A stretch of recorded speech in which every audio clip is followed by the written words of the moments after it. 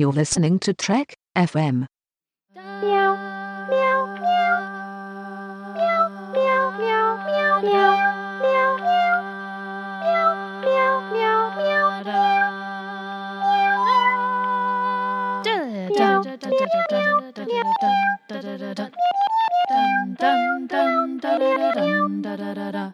Hi, and welcome to Women at Warp. Join us as our crew of 4 women Star Trek fans boldly go on our bi-weekly mission to explore our favorite franchise.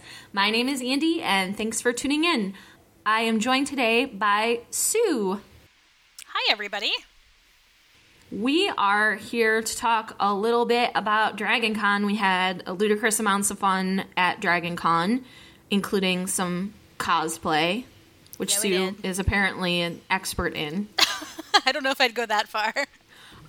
Did you or did you not get a picture with the 7th Doctor while cosplaying the 7th Doctor? Well, yes, but that doesn't make me an expert. That makes you an expert. That is a cosplay win. So Sue got to do that. That was pretty cool. I dressed up like Oliver Queen. That was pretty cool. Carried a bow around for a full day. Got my arrows in someone's face in the elevator. I almost, hit somebody right in the eye. Oh, no. Oops. I didn't hear about that. Yeah, we actually had a lot of fun in the elevators at Dragon Con. Wow, that sounds dirtier than it is. The elevators are strange and filled with interesting, cool people that you would never meet normally, and it's a fun place. Stop laughing at you, Sue. I'm trying right now. Oh, I love it. We were on a lot of panels. You were on a ludicrous amount of panels, Sue. How many were you on? I was, if you count the parade as a panel, which I'm not sure you can, but it's like an event that I was committed to, I was on 13. And the parade, fun fact, was grand marshaled by Nichelle Nichols. Mm-hmm. So you paraded with Nichelle Nichols. I did, but I paraded next to Carol Spinney, who is the puppeteer behind Big Bird and Oscar the Grouch for the last, 45 years. Let me just tell you that when Sue was ready to go out and do this, she was like giggly fangirl, and it was adorable because apparently Sue loves puppets. Fun fact. I do love puppets. And I was on a fair amount myself. I was on 7 panels. I want to say 7? 7. Your first year you were on 7 panels. That's what's ludicrous. Okay, we can debate all day who was more ludicrous. But I had fun on my panels. I got to talk about, Black Widow and Game of Thrones. It was a good time. One of my favorite things that we did, though, is we got to see Melinda Snodgrass do a reading from one of her sci-fi novels, and then she was gracious enough to let us ask her questions and answer them. So the following audio is from the Q&A after her reading. There are some questions about Star Trek. There are some questions about her books. And I think some writing questions in general, yeah? Yeah, she was... Let's just say something real quick. The Snod is awesome. And I'll talk about movies or television or Star Trek. It doesn't all have to be about books. Was your music background the thing that influenced you for how Richard Friedkin this? Yes. Okay. Yes. I was a singer. I was an inferior pianist, but I was an opera singer. I went to school in Vienna for a year and a half when I was younger, and realized that I wasn't good enough to make it on the Grand Opera stage. Not exactly built for it. You need more chest, and I didn't have it. So I came back and went to law school and did that other stuff. But music is still just so important to me. My father was a very fine musician. He played 5 instruments and sang. He had a jazz band in the 20s. He was a much older man when he married my mom. And music is just important to me. So, and I've always known Richard as a singer. He's also a very fine pianist.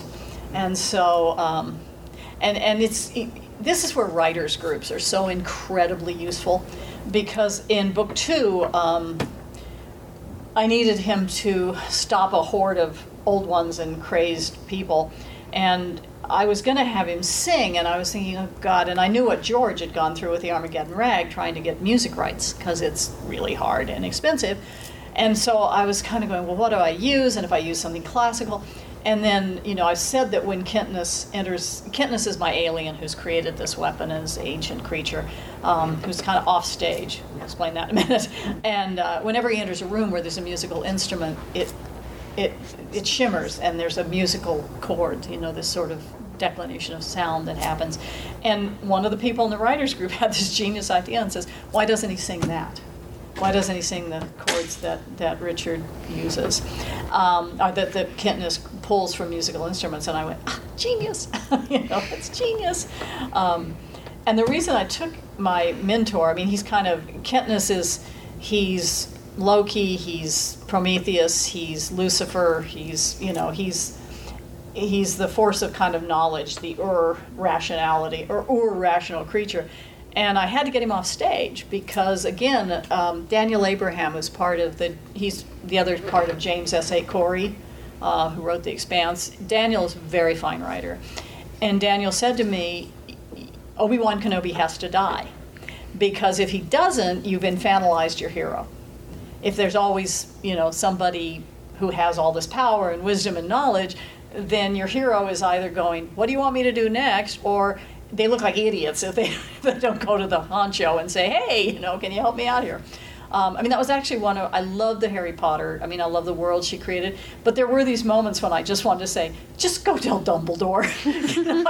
Why are you not going and telling Dumbledore? But, and that's always the problem you've got with these.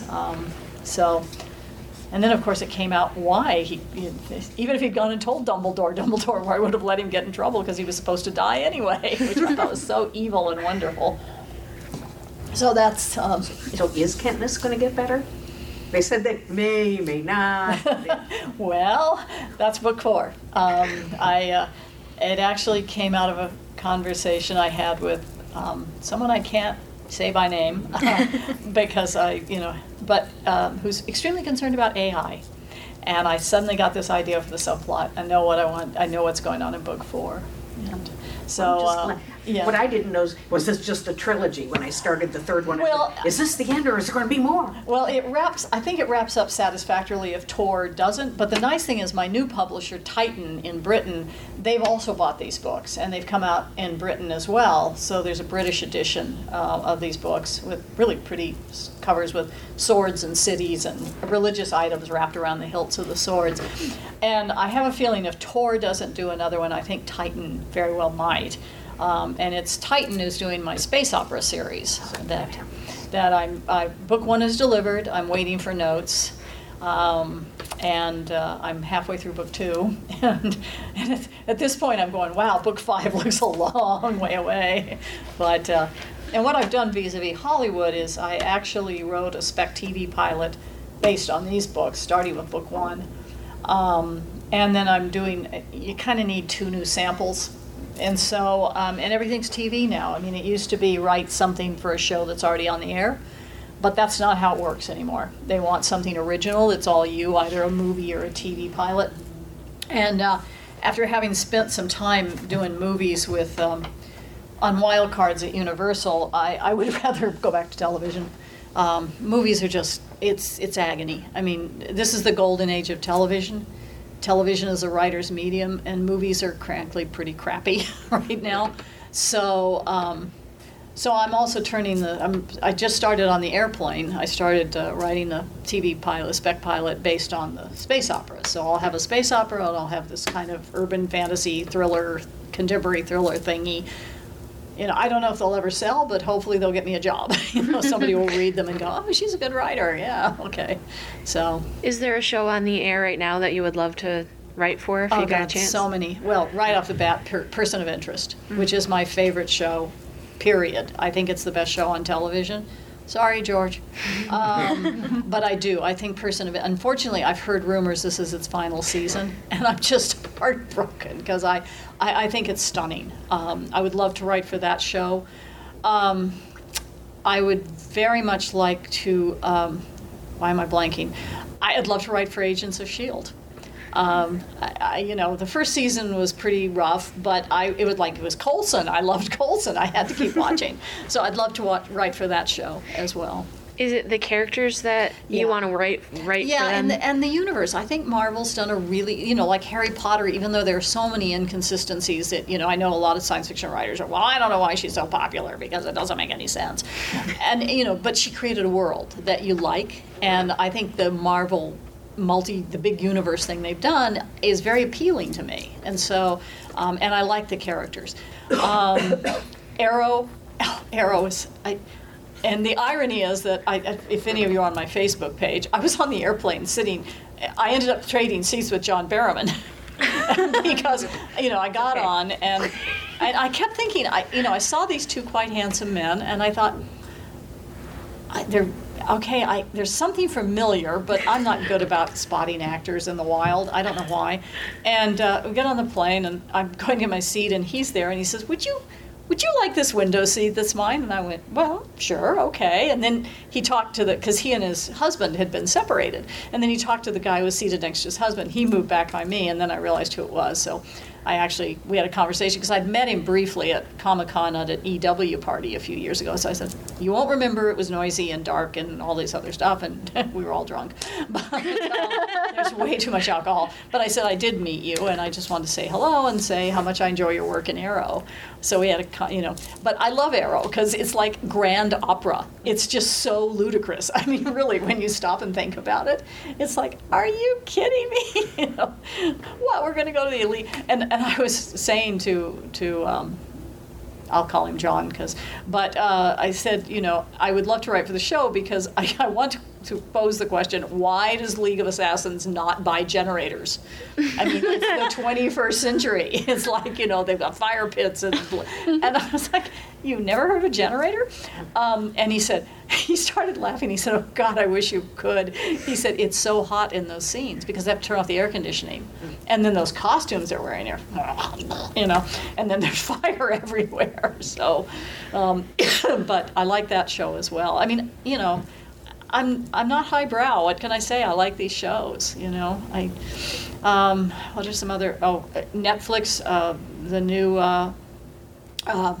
Daredevil is fantastic. I downloaded that. I watch mostly genre stuff because I love genre stuff. Was there a particular character for Star Trek you really liked writing for?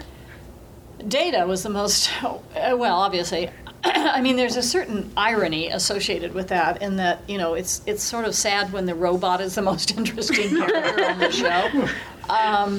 I really liked writing for him. I had a trilogy in mind that I never got to write. I mean, if any of you have seen Bill Shatner's documentary, you know that, and if you've heard the, interviews on the new releases, it was a troubled show. I mean, it was a tough show, and there were a lot of problems. And I wanted to write a trilogy about Data, with Measure of a Man being the first one, and The Ensigns of Command, which, by the way, I'm not responsible for. My script got rewritten. If you want to read my version of the script, it's on my website under writing. There is my script, which is much better than what they shot. And then, Ensigns of Command Measure was, is he a person or is he property? And then Ensigns was going to be, Data learns that there's something ephemeral about leadership, and that charisma is something that's very hard to quantify, and he has to figure that out. And then I wanted to write an episode where Data has to premeditate and commit a murder, and how could he do that, and what does that do to him? I never got to write that episode. So I also enjoyed writing for Jonathan. I always felt like I thought that Riker got really shortchanged. And there could have been much more interesting things. He's actually a very good actor. He never really had a chance to, except in Measure. I thought he did a really good job in my script, Measure of a Man. I thought he really turned in a performance. And Michael Dorn was sweet, but Worf was kind of a one-note character. I mean, that was what made Data interesting, because he had levels. Yes, he was supposed to be unemotional, but he had levels. So that was why I did that. Anything else? Did you get much negative feedback when you killed Angela? I didn't actually. Really? I was so disappointed. Well, I've learned that the feet of the master, okay? Yeah, I know, George. that's true. But I was waiting for more development. I like the backstory of the character. Yeah, no, I need, it was just, it sort of felt right. I mean, I've done that. I do an urban fantasy series under a pseudonym, Philippa Bornikova, and they're about a young woman lawyer working in a vampire law firm. And what? She's having heart palpitations. Very excited. That sounds awesome. Okay. I have a 3-book contract. Books 1 and 2 are out. The first one is called This Case is Going to Kill Me, and the second one is called Box Office Poison. And then the third one I had delivered in February last year, and I still don't have my editorial notes. So I don't know. But in that one, I had somebody needed to die, and I killed somebody that I think, assuming I have any fans left by the time it comes out, because it's been so long, that one I think they will kill me for. But it needed to be that way. I mean, sometimes you just have to do that. But Richard's finally going to, things are going to start to work out for the man. Well, now that I know what you've got in mind from us. So, my little moosey. But it's there needs to be some stakes. Now, on the other hand, I'm the huge proponent of the happy ending. I mean, I can go on a rant about Mass Effect 3 at the drop of a hat. Any video gamers in this crowd other than me? Yeah, I got to the end of Mass Effect 3 and I started screaming abuse at my television because it was a terrible ending. I mean, it was just, it violated so many writing rules, and I was like, turned out it was written by producers who weren't actually writers, but it was like, but on the other hand, I do think that, the world is hard enough. If you're reading for entertainment or watching something for entertainment, I mean, I don't mind bittersweet, but I want some kind of a win. I mean, and I don't think there's anything wrong with that. I think people think that dark is important, and I think that's a dumb place to go. I don't think that's what entertainment should do. I think it should uplift us and touch us emotionally and maybe inspire us, if we're lucky. But I don't know why it has to be a bummer. Yes, occasionally, but even Shakespeare. If you look at King Lear, yes, Cordelia and Lear die, but there is a happiness to it in that they are resolved. They are once more united at the end, and he's realized that his child loves him, and she knows that she's been forgiven and loved by her father, even though they're both going to die. But there is sort of a happy ending, So I think that's important, for writing. I stunned you all into silence. I'm just trying to think of more questions. And I'll talk about Star Trek. I'm happy to. I was going to say, I think that's why I keep going back to Star Trek more and more, because everything right now is all grimdark. Everything that's happening on TV and in the movies, it's all so heavy and dark. And so much of Star Trek, disregarding the reboot, is all about optimism being important. Yeah. And that's so much of why I love it. Yeah, I think that was, for me too. There was, I grew up on original Trek when I was a little kid, and that was my dream. I mean, here was spaceships, and there were people, and there were women in positions of authority. Later, I realized she was just a telephone operator, but okay, at least she was on the bridge, and she got to be in a uniform.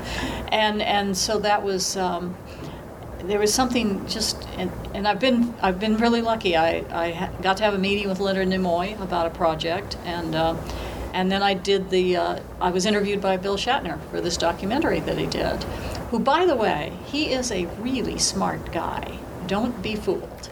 I mean, he is a super smart guy. He put me through the ringer. I don't know how, I haven't had the nerve to watch, I've got a copy of the documentary, but I haven't had the nerve to look at it yet because I hate to watch myself on film. But, I'm so used to being interviewed. I mean, you can roll me out of bed at 4 a.m. and I'll give you a sound bite, I'm like, whatever. And I expected that from him, and he follow-up question, just pushing me. And I told him after it was all over, I said, Bill, you should be doing the presidential debates, because these guys would get away with nothing if you were doing it. And we also have it in common. I love horses and have a horse, and he has horses and loves horses. And, he's 80 years old and he rides championship reining classes, which in reining is rough. I mean, that's spins and sliding stops. And, he's out there and he said, I have the top champion reining horse in the United States. And I ride him myself. And I'm like, go you. You're an inspiration. I hope I can do that when I'm 80. So, I digress. I lost my train of thought. But I think that, meeting him was a joy. Because in some ways, I loved old Trek more than Next Generation. I think because the people, I had a better sense that they cared for each other. And Next Generation, it always felt like we were trying to force, some kind of emotional, and that was, it was a tough show. And we had bosses who didn't get it, didn't like it, didn't love it, in the way we all did. I mean, I remember Rick Berman going on and on about, no, I'm Vulcans and these stupid people with antennas, and blah, blah, blah, blah, blah. It's like, well, then why are you running this show? Yeah, right? If you hate it this much, why are you running it? It does feel like TNG didn't really gel until like season 4. Yeah. It took a really long time with that cast. Well, it just, and I think because, the humor went, and then any kind of real emotion went. I mean, they would just rip it out of the scripts, and if you were lucky, you got to slip it through. And my script slipped in under the radar, and I found out from David Gerald that the same thing happened with Trouble with Tribbles. It slipped in under the radar, and so did Measure of a Man. Well, the first 2 seasons, Measure of the Man is really the only one that really stands out as being superb. Thank you. Well, it's my favorite episode of Star Trek, but... Well, with no false modesty, you're not alone. It's been ranked as one of the top of all the Star Treks. But see, I was, in my heart and in my mind, I was trying to write an original Trek, the feel of original Trek. That was what I was trying to go for, is that, that sense of exploring what makes us human, what is the best we can be, something different. So... Did you ever read William Shatner's books that he co-authored? I think it was Tech War. No, I never did. It was pretty okay. Yeah.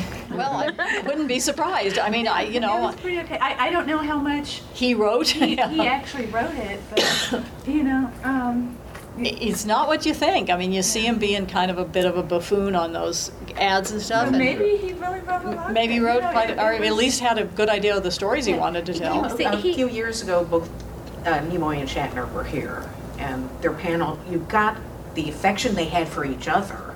That all that sniping you see, is surface. It's fake. But they both were so intelligent. It was really great panel. Yeah, when I met Nimoy too and had that meeting, it was with he and John Delancey. They wanted me to write a play for them. A debate between Q and Spock, and it happened right after I was. Well, I said no. Sexiest word in Hollywood. I had just come off of Star Trek, and it was a very difficult experience. And I said, guys, I appreciate it, and thank you for thinking of me. I cannot face Trek right now, and now, of course, many years later, in retrospect, I wish I'd done it. I'd written it for them. If you'd like to write it now, I'll read it. But I was read it this instant. I was just fried. I was just like, oh God, I can't do any more Trek right now. But at least I got to have him in that saying that, and that voice. Oh my God, that voice, the most beautiful voice in the world. So. But yeah, I mean, you make decisions based on, and I wanted to do my best work. I mean, if I was going to do something for them, I didn't want to be burnt out and do a good job for them. So, you were going to ask something else. Yeah, I actually had 2. One, did you feel like you faced any, pushback being a woman writer for Star Trek? Oh yeah, oh yeah. Please elaborate. Well, I mean, I was the only woman on the staff. And, I went through law school when there weren't a lot of women going through law school, and you learn to, butch up, ladies, put on your big girl panties and take it. But, so I could push back too, but it was just this constant kind of, and, little things. I mean, sometimes they'd say something, and if you just, snap back at them, you can protect yourself. But, it was inevitable, like, we'd get a script in, and it would be crappy. But it has to start shooting in 4 days. We have to rewrite it. So what you do is you say, okay, we're going to gangbang it. You're going to write the teaser, you write Act 1, you write Act 2, you write Act 3, you write Act 4, you write Act 5. Go, here's what we're going to, you kind of figure out what you want to do to fix it, and then everybody runs off with an act. And inevitably I'd go, oh, well, there's going to be some emotional stuff here in Act 2, so Melinda's going to write that. That's, I would always get that. And I write really good action. And yet I was always, well, if it's a touchy-feely stuff, let Melinda write that. So that, yes, and it's there. It's harder for women to, especially on action shows, they always want to push you toward Little House on the Prairie or Dr. Quinn, Medicine Woman, which I would, sooner die than write. So no, that's not. But yeah, it does exist. And then you said that a lot of your scripts got changed or things got taken out. I was just wondering, the scene in Measure of a Man between Guinan and Picard at the bar, is that your scene? That's mine. Actually, nobody touched Measure. The only script that was heavily, heavily rewritten was Ensigns of Command. All the rest of them pretty much were left alone. But Ensigns is the one that got rewritten, so I did a Harlan Ellison, and I put it on my website, my version of it. No, all of Measure is mine. That's all me. And it was my first script, and there are things I would do differently now. I mean, I had dumb baby beginner mistakes, like I would have Data ring, and then Picard would say, come, and now I know as a grown-up screenwriter that I should have you come in the middle of the scene. People entering places is boring, and it's a waste of screen time. It's 30 seconds of film that you don't need with somebody saying, come in, sorry, Captain, disturbed you, may I talk, just get in there and go to the come in on a line. Sometimes I'll even do a line on a cut during the black. I'll have the dialogue over the cut now, but those are things I learned.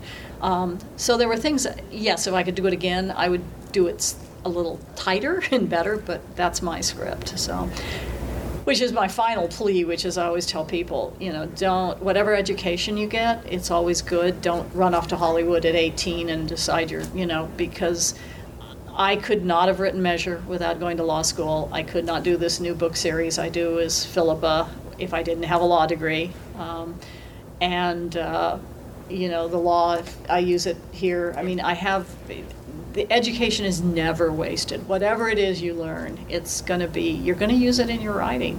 And that doesn't mean you should write what you know. I think that's the dumbest piece of advice people give in creative writing workshops. They're always like, write what you know. And it's like, yeah, but I don't know. My life is boring, okay? Why would I?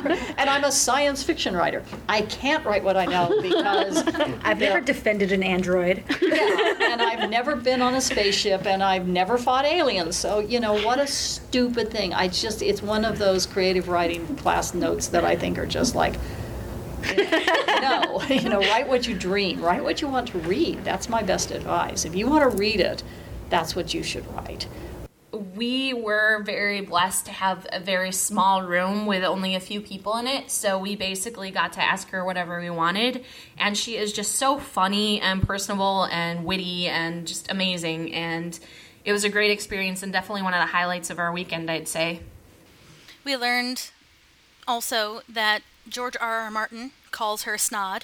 Yes. So it's not just a Women at Warpism. Grace is definitely validated for deciding to call Melinda Snodgrass Snod. But she also gave Andy a book at the end of the panel, which she signed, and then you proceeded to read in 6 hours?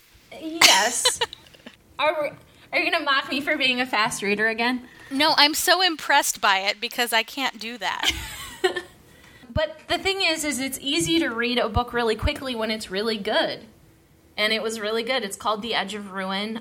She writes a lot of sci-fi books. She just released the third in this particular series. It's just basically urban fantasy about it's interesting. It's like established organized religion versus science and kind of the war between the two, and it's really cool and very thoughtful, and I enjoyed it immensely, and I was very honored that she decided to give me that book and sign it for me. You were totally fangirling during that panel. I turned into a puddle of fangirl. I couldn't stop giggling. I'm really hoping that the audio we recorded doesn't include all of my giggling and flailing. And if you think I'm exaggerating, I think I almost hit Sue in the face once because I literally was flailing my arms. She did stop and she would say so. Look at you at one point. It was like, "Are you okay?" It's not my fault. Stop being so awesome, and I won't flail. I say that's the Snod's fault. Okay. She should be less awesome. When we were at the Parsec Awards, we got to see the Doubleclicks, which was awesome. And they have a lot of really cool songs about such varied topics as velociraptors. Well, actually, a lot of their songs are about dinosaurs, to be honest. But who doesn't need more songs about dinosaurs? I know I do. I know. So please enjoy some nerdy goodness in the form of a Doubleclick song. He had the shiniest of hair, and he walked into the room with an authoritative air, his carefully shaped eyebrows so severe. You could barely even tell where the prosthetics met his ears. I fell in love with a Spock impersonator, from his ears down to his phaser and his sweet communicator. I thought my search for love was at an end, but being highly logical did not make him a very good boyfriend. When I first saw his furrowed brow, I knew the ideal man had come and found me somehow. I mean, what else could I think? When he looked me in the eye and told me prune juice is a warrior's drink, I fell in love with a Worf impersonator, from his forehead to his baldric and his badge communicator. I thought my search for love was at an end, but being strong and angry did not make him a very good boyfriend. Oh, why did I come to this con? This day has been nothing but a roller coaster of emotion. I don't have the time or money to wait in line to see Leonard Nimoy, but look over there, what an interesting boy. I fell in love with a Q impersonator, which seemed like a bad idea even 30 minutes later. I thought my search for love was at an end, but he transported me to another dimension and played psychological games with me and my friends. You can find more from the Doubleclicks at thedoubleclicks.com, and they are super awesome. They definitely made our Parsec Award experience even better. Absolutely. And we've got a few more episodes worth of content from DragonCon coming up in the feed, so be on the lookout for those. It was great sharing some more of our DragonCon goodness with you, but this is just one of the many topics being discussed on the Trek.fm network recently. So here's a quick look at some of the other things you may have missed elsewhere on the network. Previously on Trek.fm, Standard Orbit. And the Slaver Weapon's the only episode of the original with no Kirk in it. Nope, not there yet. Spoilers, jeez. Wait, there's no Kirk in that one? I didn't even know. I'm going to have to check that out. It completely takes place starting off with the shuttlecraft and only the people that are in the shuttle.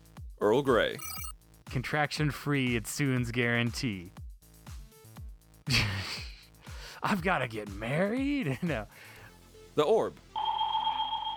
Well, apparently, and did you find this interesting, Matthew? Apparently, the Navarch reports directly to the prophets. Which is awkward because they don't always show up for meetings, so... Right. Yeah. Plus, you never know what time the meeting is really going to be, right? That is true. It could have been yesterday, and you might have missed it. The Ready Room. Do you think this episode would have been so popular and remain a fan favorite if the Enterprise had been overrun with zebra mussels? To the journey! It's so average American. It's like Joe Smith. And no offense to Joe Smiths, it's just, I could have tried a little harder. I mean, come on. Might as well call her Jane Doe. So far, not off to a good start. So far, I'm judging you, Shark. Give me a moment. Commentary, Trek Stars. He just went into so much research about the details of putting together like the historical context of this show that it was really sort of astounding. The 602 Club. The young adult novels have their own framing devices that tie in to The Force Awakens, and I think that if they had put those front and center, maybe even expanded one of them, or what have you, I think that would have served the strategy better. I definitely do. Literary Treks. Well, that really is the bottom line, you know, and I think it's particularly difficult with this group of characters because in some ways you're looking at folks who literally are the brightest and the best, right? So in some ways we need them not to have feet of clay. We need them to be so much better and stronger than we are so that we have something to shoot for. Women at Warp. There's always a touchstone, and this was as close to a touchstone as they ever got with Pulaski. Plus she banged Riker's dad. Oh, Andy. I'm sorry, I just think it's so funny. And that's what else is happening on Trek.fm. We also wanted to let you know about the Trek.fm Patreon. Trek.fm is a listener-supported network. You can help us keep the Star Trek discussion coming by pledging a donation at patreon.com/TrekFM. That's patreon.com/TrekFM. Every little bit helps keep Women at Warp and the other Trek.fm podcasts up and running. So once you're done with the show, again, please consider hopping over to patreon.com/TrekFM. You can also check out the Women at Warp Patreon at patreon.com/Women at Warp. And that is actually what we use to make our super cool business cards that we handed out to everyone. I'm pretty sure I gave Melinda Snodgrass like 20 of them in my excitement. So thanks very much for everyone who donated. It made it a lot easier to let people know about our podcast while we were at Dragon Con. All right, and that is it for this episode. I'm Sue, and you can find more from me at anomalypodcast.com. And I'm Andy. You can find me at First Time Trek on Twitter. And of course, you can get in touch with the show at womenatwarp.com. Bye! Adios. You and I are kinda like Romeo and Juliet, in that I'm romantic and sweet and you're an immature loser with friends who are unreasonably violent. You and I are kinda like Jim and Pam, season 1, in that I have a job and a boyfriend, and you have a kinda weird thing with Jell-O. In these stories we want to know, will they or won't they? But with us, I know the answer, we won't. In these stories we want to know, will they or won't they? But with us, I know the answer, we won't. You and I are kinda like Spike and Buffy, in that you have a terrible accent and my house is full of weapons. You and I are kinda like Kaylee and Simon, in that I like spaceships and have a really great mind and your whole darn family is crazy. You and I are kinda like Starbuck and Apollo, in that after all this is going to end in an anticlimactic way. You and I are kinda like Starbuck and Apollo, and that after all this unresolved sexual tension and emotional investment in time and money, this is going to end in an anticlimactic way.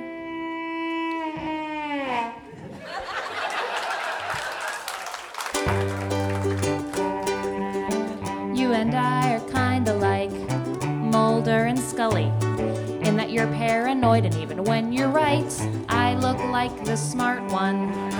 You and I are kinda like Sansa and Joffrey, in that I have a lovely dress on, and you should shut up. In these stories we want to know, will they or won't they? But with us, I know the answer, we won't.